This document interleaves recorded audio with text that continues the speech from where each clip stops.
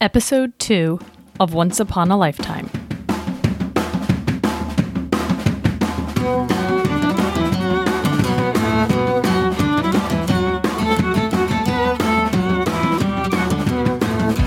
Welcome back.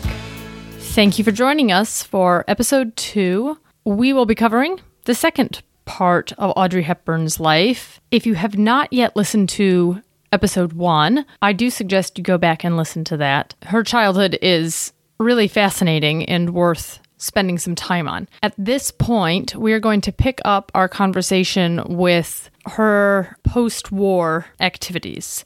Europe has been liberated, and Audrey, her mother, and her brothers find themselves penniless and move to Amsterdam to make a future for themselves. Well, they go to Amsterdam, and before they take on their civilian jobs, they help kind of with the reconstruction because the United Nations comes in with their United Nations Relief and Rehabilitation Administration, which later becomes UNICEF, which is a lot easier to remember. And so this organization is bringing food, medicine, and supplies, and so they volunteer, and they work in a clinic, and they nurse people. They are tending to physical needs, reading to them, writing letters. So before they can get to their normal lives, they are doing some humanitarian work here. Wow. That'll come into it later because already Audrey has been helped herself by what would later become UNICEF. That's just going to be such a big deal for her later in her life. That's so interesting. Well, they do end up moving to England in order to chase down Audrey's dancing dream. It's said at this time her weight becomes a little bit, for her, a problem. She goes from 88 gradually, probably, to 150, which for her was more than she wanted to carry. I'm thinking by no means is she overweight at this point, but her dance teacher, who's a tiny, tiny little bird woman who, I don't even know if she was 5 feet, if anything. And this ballet teacher would even have people sit in chairs so that she could kind of not feel that they were too tall, tells Audrey that she's just overgrown at this point. She's too tall and too heavy, and so poor Audrey. She is told she's too frail because she never really recovered physically completely, so she could make a career out of dance in the sense that she could give lessons and she could be a teacher. She might be able to be in the chorus, but she could never be a prima ballerina. She needed money in a big way. Up to this point, her mother is supporting her, paying for her to have lessons. So she decides, fine, I'm going to humble myself and try out for this chorus line job. And it is a bitter pill to swallow. She never wanted to perform outside of being a prima ballerina. That was always the goal. Audrey kind of thought, at first that she was going to be a great artist, and later she thought, I need to pay the bills. That's right. And meanwhile, Ella, who before had lived in some comfort, before the whole fascism thing went south, they had lived in London before, in Mayfair, and now they're in Mayfair again, and she's a concierge. She's working in a hotel, taking out the trash, sweeping the stairs, doing whatever she has to do. Yes. This is why I kind of like Ella, honestly. I just think she's got some chutzpah, and I know she's not warm and fuzzy, but she gets it done. Gritty. And she just keeps bouncing back. First husband, lame-o, got 2 kids. Does she remind you a little bit of the Dowager in Downton Abbey, maybe? Yeah, just a bit, kind of. She is a little, you can almost see. That kind of, you're Maggie, not very interesting. You're not very clever. Just get on with it. Do what you have to do. And all the while, I can just imagine that Ella is taking the trash out, and she's looking like a duchess while doing it. I imagine that she's doing this in a very imperious way. Yes. Be gone, trash. She owns that trash. Okay, so Audrey, we're getting now into the period of life, the Audrey Hepburn period of life that is all I knew about before. She drops Rustin from her name. She's no longer Audrey Rustin Hepburn. She changes her name, her performer name, since she has to perform. Mm-hmm. It's now going to be just Audrey Hepburn, and that kind of is when her life takes a turn too. This is a good spot to take a break, and then we will come back. Audrey gets a part in a show called High Button Shoes, and she's the last of 40 girls chosen from among 3,000 trying outs. She must have impressed somebody. She's making about £8 a week, and she's having to work harder than all of the other dancers because it's a different kind of dancing. She's working harder, and some of the dancers and performers are a little irritated by her because there's something about Audrey, some quality, that she can just be prancing in place and absolutely not being a good dancer, and people just find her still charming. She still catches people's eye, and she's getting all of this adoration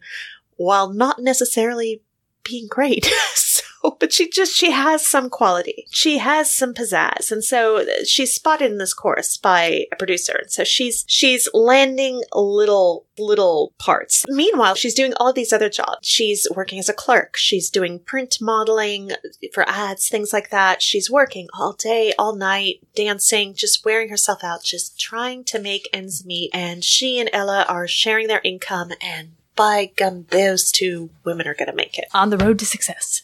But Audrey also, at this point, does not know how to be like a normal teenager.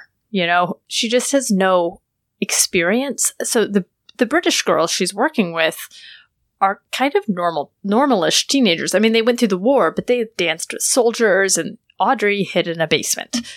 All right. You know, she's a little awkward. She's a little awkward, and she has no boyfriend. She's never had a boyfriend, so she has her first boyfriend at this point, who's sort of a flub, just like all of these small bit parts are kind of flubs. You know, I mean, they're okay, but she's getting her feet. I mean, this is really just the period of like coming out of war and becoming kind of normalized. This is the part where she goes from survival to, I think I'm gonna make it. So here she is, she's getting her feet under her, but then she meets James Hansen. Oh, James Hansen, he's a dish. He is a dish. He is fancy. He's is he married. No. He's not married. Okay, good. Not this particular he's boyfriend. not This married. one is not married. But he's hung out with Ava Gardner, Gene Simmons, Joan Collins. That's right. Fancy ladies. So he's a catch. He's bit of a a catch, playboy. and he's also a playboy. Exactly. He's all about suave. escorting. A pretty young thing. Yeah. He's all about escorting the The PYT. So, but he really falls in love with Audrey. There's something special about her. So he is strong, he's protective, and I would say he's kind of the prototype for nearly all of Audrey's future love interests. Oh, yeah. She seems to draw, even in her movie roles, you'll see that all of her co-stars, all of her husbands, they're the protective types. And, you know, there's like a line between protecting someone and kind of Controlling. control, yes. Like mommy. Like mommy. And Audrey kind of responds to that because she trusts that. She does. And not only that, Ella, mom, has a lot of issues with James Hansen, believe it or not. Is he much older? No. No. They're actually, I think they're similarly aged, but Ella's not thrilled with James. And it might just be that he was a controlling person and Ella was a controlling person, Well, and they both and wanted control of Audrey. That's exactly where I was going to go. And two people cannot move the same pawn. That's right. Poor Audrey. And Ella knows what squares she wants Audrey to jump right now on the board, and she doesn't want James getting in the way here. That's right. So, okay. I think that we can boil down this to two major breaks. She has two big breaks, and they happen bam, bam. They happen almost at the same time. It's kind of like a catapult to stardom, because it's even two different genres. The first big break is that here she is, she's got this bit part making a forgettable movie on the Riviera, and the novelist Colette is on vacation at the same resort where Audrey is filming this movie. Colette is very ancient at this point. So if you can imagine, you've got this older French lady, kind of frizzy, short red hair, and she's imperious, and she's being pushed in a wheelchair. And they're filming this little scene from a movie in the dining room. Wants to eat her meal where she's accustomed to eating her meal, and she doesn't care if they're filming some piddly little movie in it. She demands to be let in. So they throw open the doors, and Colette comes in, you know, as imperious as you can come in, you know, while being pushed. And she sees Audrey, and she kind of looks, and she's like, I have found my Gigi. She wrote a novella, Gigi, and it's being turned into a play. On Broadway. But the production's been halted because they cannot find the right young actor. The story boils down to grandmother and a daughter are grooming their young granddaughter to be a mistress, a courtesan, basically, because that's their family business. They are mistresses, and they're going to raise her to be an excellent mistress, and Gigi doesn't believe in that. She wants to be in love, she wants to get married, and so on. So you need to find the right kind of actress to pull this off, especially during, how do you write a story about being a mistress while still keeping it sweet and light and peppy? Right. It's kind of a tricky thing. And Well, this is just Audrey all over. This right. is like the story of her career. Right. Like, I'm going to play a madam, but I'm going to be so classy. You won't even know I'm playing exactly. a madam. They're like, isn't that darling? Like, I could show this movie to my teenagers, and they will have no idea what they're actually watching. Right. exactly. And in the movie, later with Leslie Caron, you have Maurice Chevalier singing Thank Heaven for Little Girls. Ladies, this is some troublesome content in this day and age, but It is. we're not there yet. So Colette's a really big deal, and so she discovers Audrey, and this is going to be her Gigi. Even though she has zero stage acting experience. Oh, Colette speaks to her. They meet in the room, and they speak about it, and Colette says, well, it's not a problem. Just do what you do when you're dancing. Just try very hard. And she autographs a picture to Audrey, and she says, to Audrey Hepburn, the treasure I found on the beach. It's great. And it's weird, especially for now. You know, we have American Idol. You have to have exceptional raw ability. There's no just accidental undiscovered talent anymore. No. It's like you had to try real hard to get there. You do. You do. And she doesn't try at all, almost. Gets there. So anyway, that's break number 1. Break number 2, I think, is interesting because Paramount Pictures wants to make the movie Roman Holiday with Gregory Peck. They're looking for co-star for the female lead. The movie is about a princess of an undisclosed European country. So they want somebody who has this unclear accent. Well, Audrey has grown up speaking at least 3 languages. She is the princess of unclear accents. Yeah, you have no idea where she's from. And with just a slight... She's like, I speak classy. Yeah, that's right. So here they are. This is what they're looking for. They've stated, we want someone who's not yet in movies, who has an unclear European accent. She does a film test. So the film test is fine, but at the very end of it, they actually keep rolling film, even though she doesn't know it's running. They say, and she says, oh, how was I? Was I any good? And they just continue to talk to each other for a while. And it's in that film test. There's a famous, Isn't it on YouTube? It is. Did you I see think it? I watched it, yeah. They She's so ask endearing. Exactly. She herself, her personality is so endearing. Well, Isn't it great? So she's no chameleon, is what I was thinking. She is no Meryl Streep. She is who she is. She's a Meg Ryan. You know, every movie you see Meg Ryan in, she's Meg Ryan. Right. Like, I love her. But she's Meg Ryan. Yeah. And, you know, Meryl Streep sometimes, if it's good costuming, I don't even know it's her. I'm like, oh, halfway through the movie, that's Meryl Streep. Like, Devil Wears Prada, didn't know it was her. So she's hired because she herself is charming. It's not so much her acting abilities, her singing abilities, her dancing abilities. And that is sort of the thing we've all came to the table with. First she has to do Gigi, right? So she's signing 2 contracts. Right. Pretty much at the same time. So she's going to be on stage and she's going to be in a movie. When it rains, it pours. I wonder what Ella thought about it. Ella probably thought, well, don't think you're that special. It's not 3, is it? I can't imagine what she said. Well, when Ella saw her in Gigi, which she was highly acclaimed in, jumping ahead a little bit, but Ella's remark was, you've done very well, my dear, considering you have no talent. I wrote that down too, and I underlined it. I thought, oh, Ella. Seriously. Yeah. Ella. It's so awful. But you know what I think of when I hear those things is who wanted to be on stage when they were 18 and then they had to get packed off to a foreign country to marry? Yeah. Maybe a little mommy jealousy. Little bitter, maybe? I think so. But going back to the weight question. Sure. I mean, she's held up as a standard of like the tall, willowy, thin. Yeah, and this is a really good moment to talk about it because it doesn't exactly come up in such a dramatic fashion after this. I mean, it comes up periodically. Because I think her weight until this point did fluctuate a bit, mostly because she starved, which really had a big deal to do with her physique. That's why she was underdeveloped. Her upper body looked so slim, and she had that very petite look. Right. They say her ribcage never fully developed. That led to breathing problems, coughing, things like that. So she just From the starvation in the war. Oh, sure. She had a 20-inch waist. Oh my gosh. Yeah. Coming over on the boat from Gigi, she took a while. And she more or less gorged herself on pastries and jam. Well, here's what I was thinking is that Ella wasn't there to count her cigarettes or her chocolates. Audrey was having herself a good time. A good old cruise. An all-you-can-eat buffet. She hit that buffet. Good for her. Good for you, Audrey. You do that. She herself said, I went food mad after the war. I would have a jar of jam, and I would sit there and eat the whole thing, like with a spoon. She realized, though, that it was a little bit disordered. Like, she wasn't disordered in the sense, I don't feel that she's anorexic, but she had to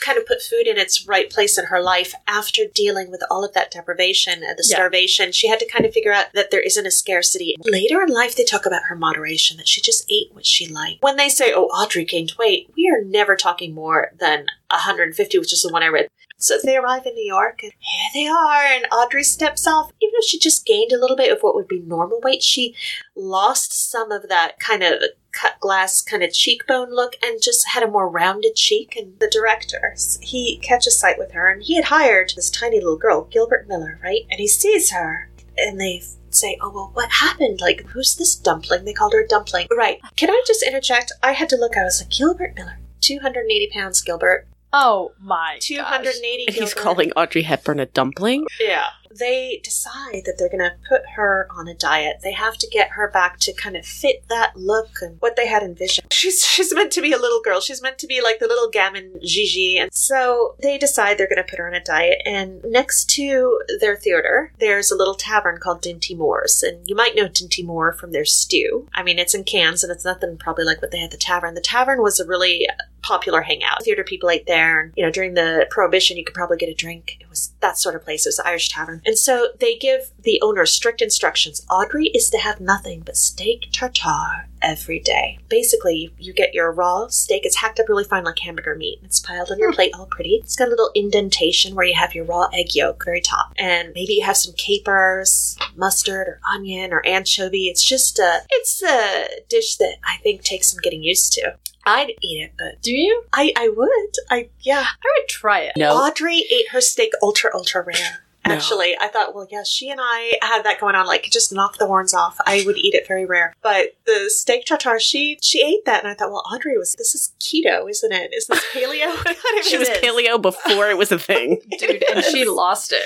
Now they're all happy, but the next problem is she's going to be in a theater projection, and she cannot project her voice. She had to learn, and luckily for her, her co-star, Kathleen Nesbitt, would take her home and coach her on the weekends. She really took her under her wing and encouraged her and was really such a mentor to her. They stayed friends for the rest of Kathleen's life. And there's so many people in the theater or movie world throughout her life then who just take her in like she's... Like everybody's little sister. Yeah. She's so earnest. She's not coming in pretending she has talent. She just says, I don't know what I'm doing, but I'm very willing to learn. And if you show me, I'll do my very best. And she works her behind. She has long hours, and she says later on, I worked hard and I got lucky. And I know a lot of people work hard and don't get lucky. Yeah. And I love that she sees that reality that plenty of people have maybe more talent. Plenty of people work just as hard as you, but certain things fell into place for you. Yeah. I mean, you also worked hard to take them. You weren't just like sitting in your duff, you know, being a princess about everything. During this time, she actually got hired and fired a few times in the first week or so. The director would say, you're fired. And then I thought, well, I can't get anybody else. There were several weeks. It was touch and go. It was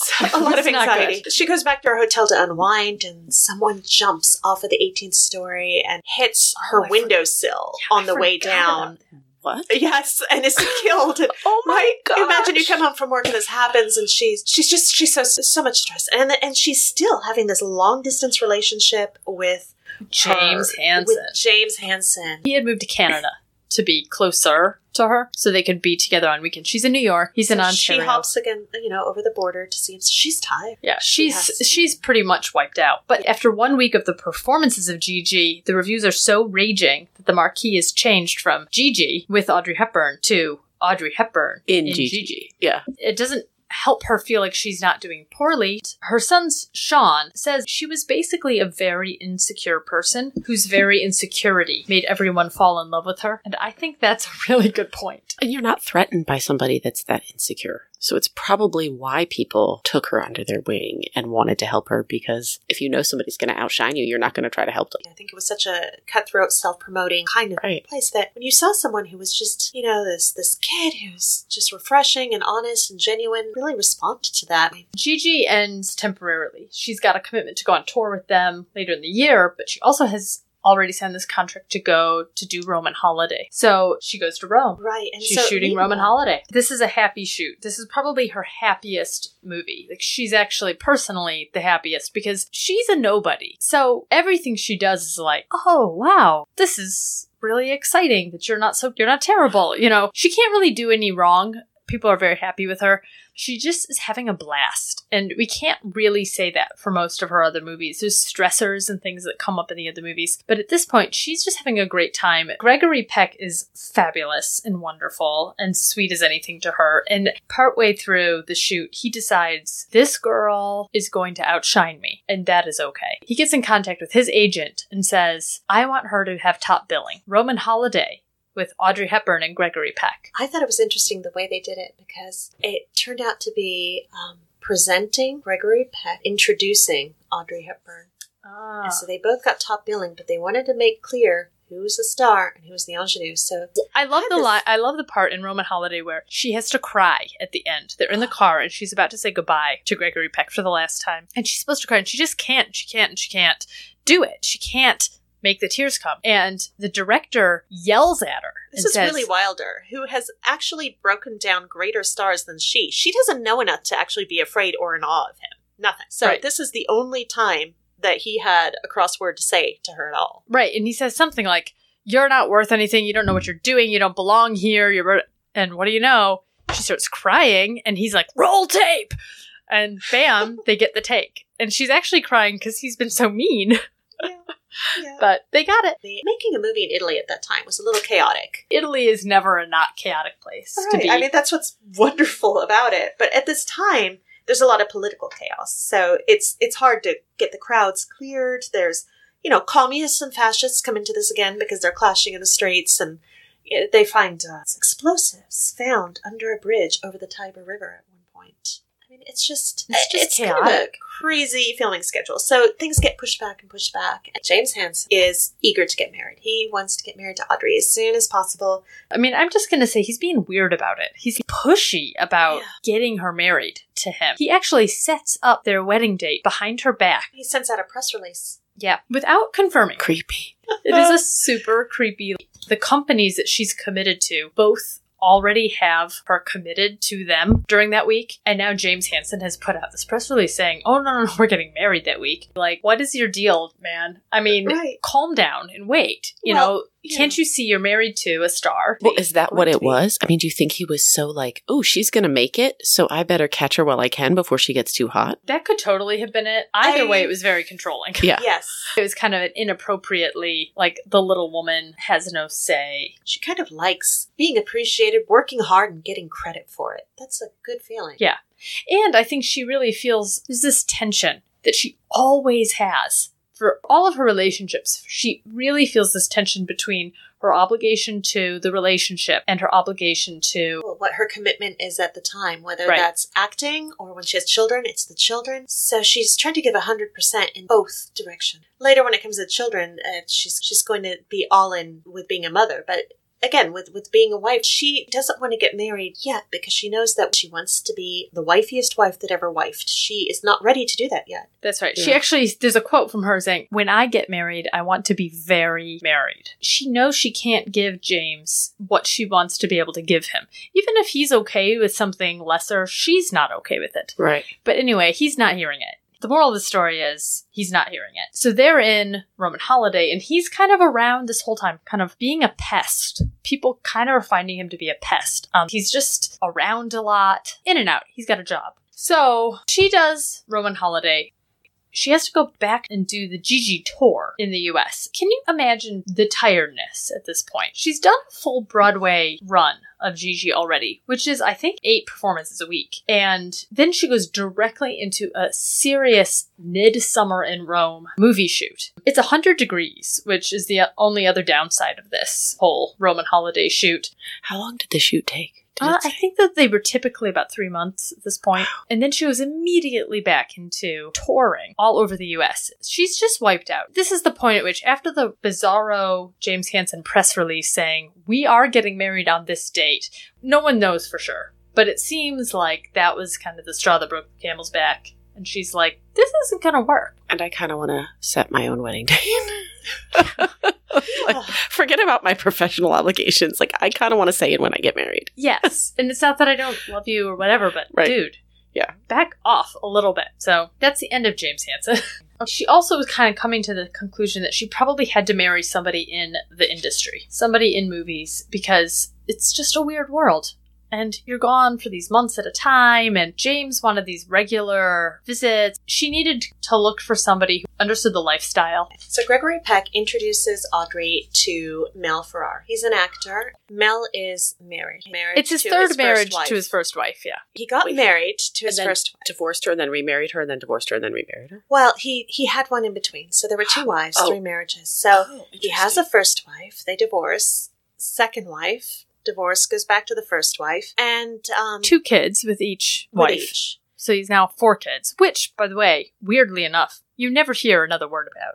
No, I looked. I did see too. much. I have this any big of his question kids? mark in my notes, like, Mel Ferrar's children? Mel had just finished a movie called Lily with Leslie Caron. Audrey Mel, what was the attraction? She was excited to meet him because she had seen this movie Lily 3 times and loved him in it. And he himself had polio. He had crippled his arm had been crippled by polio, and like through force of will and exercise, he had regained motion. And so he was just like this forceful, bitter, tormented guy. And he also is this very creative sort of person, but who doesn't commit to one genre. I feel like he felt he was very creative and misunderstood, but I don't know that he was really that good. Well, I think he thought he was better than he wants to be an author, then he's a journalist, then he goes into radio, then he tries to become a dancer.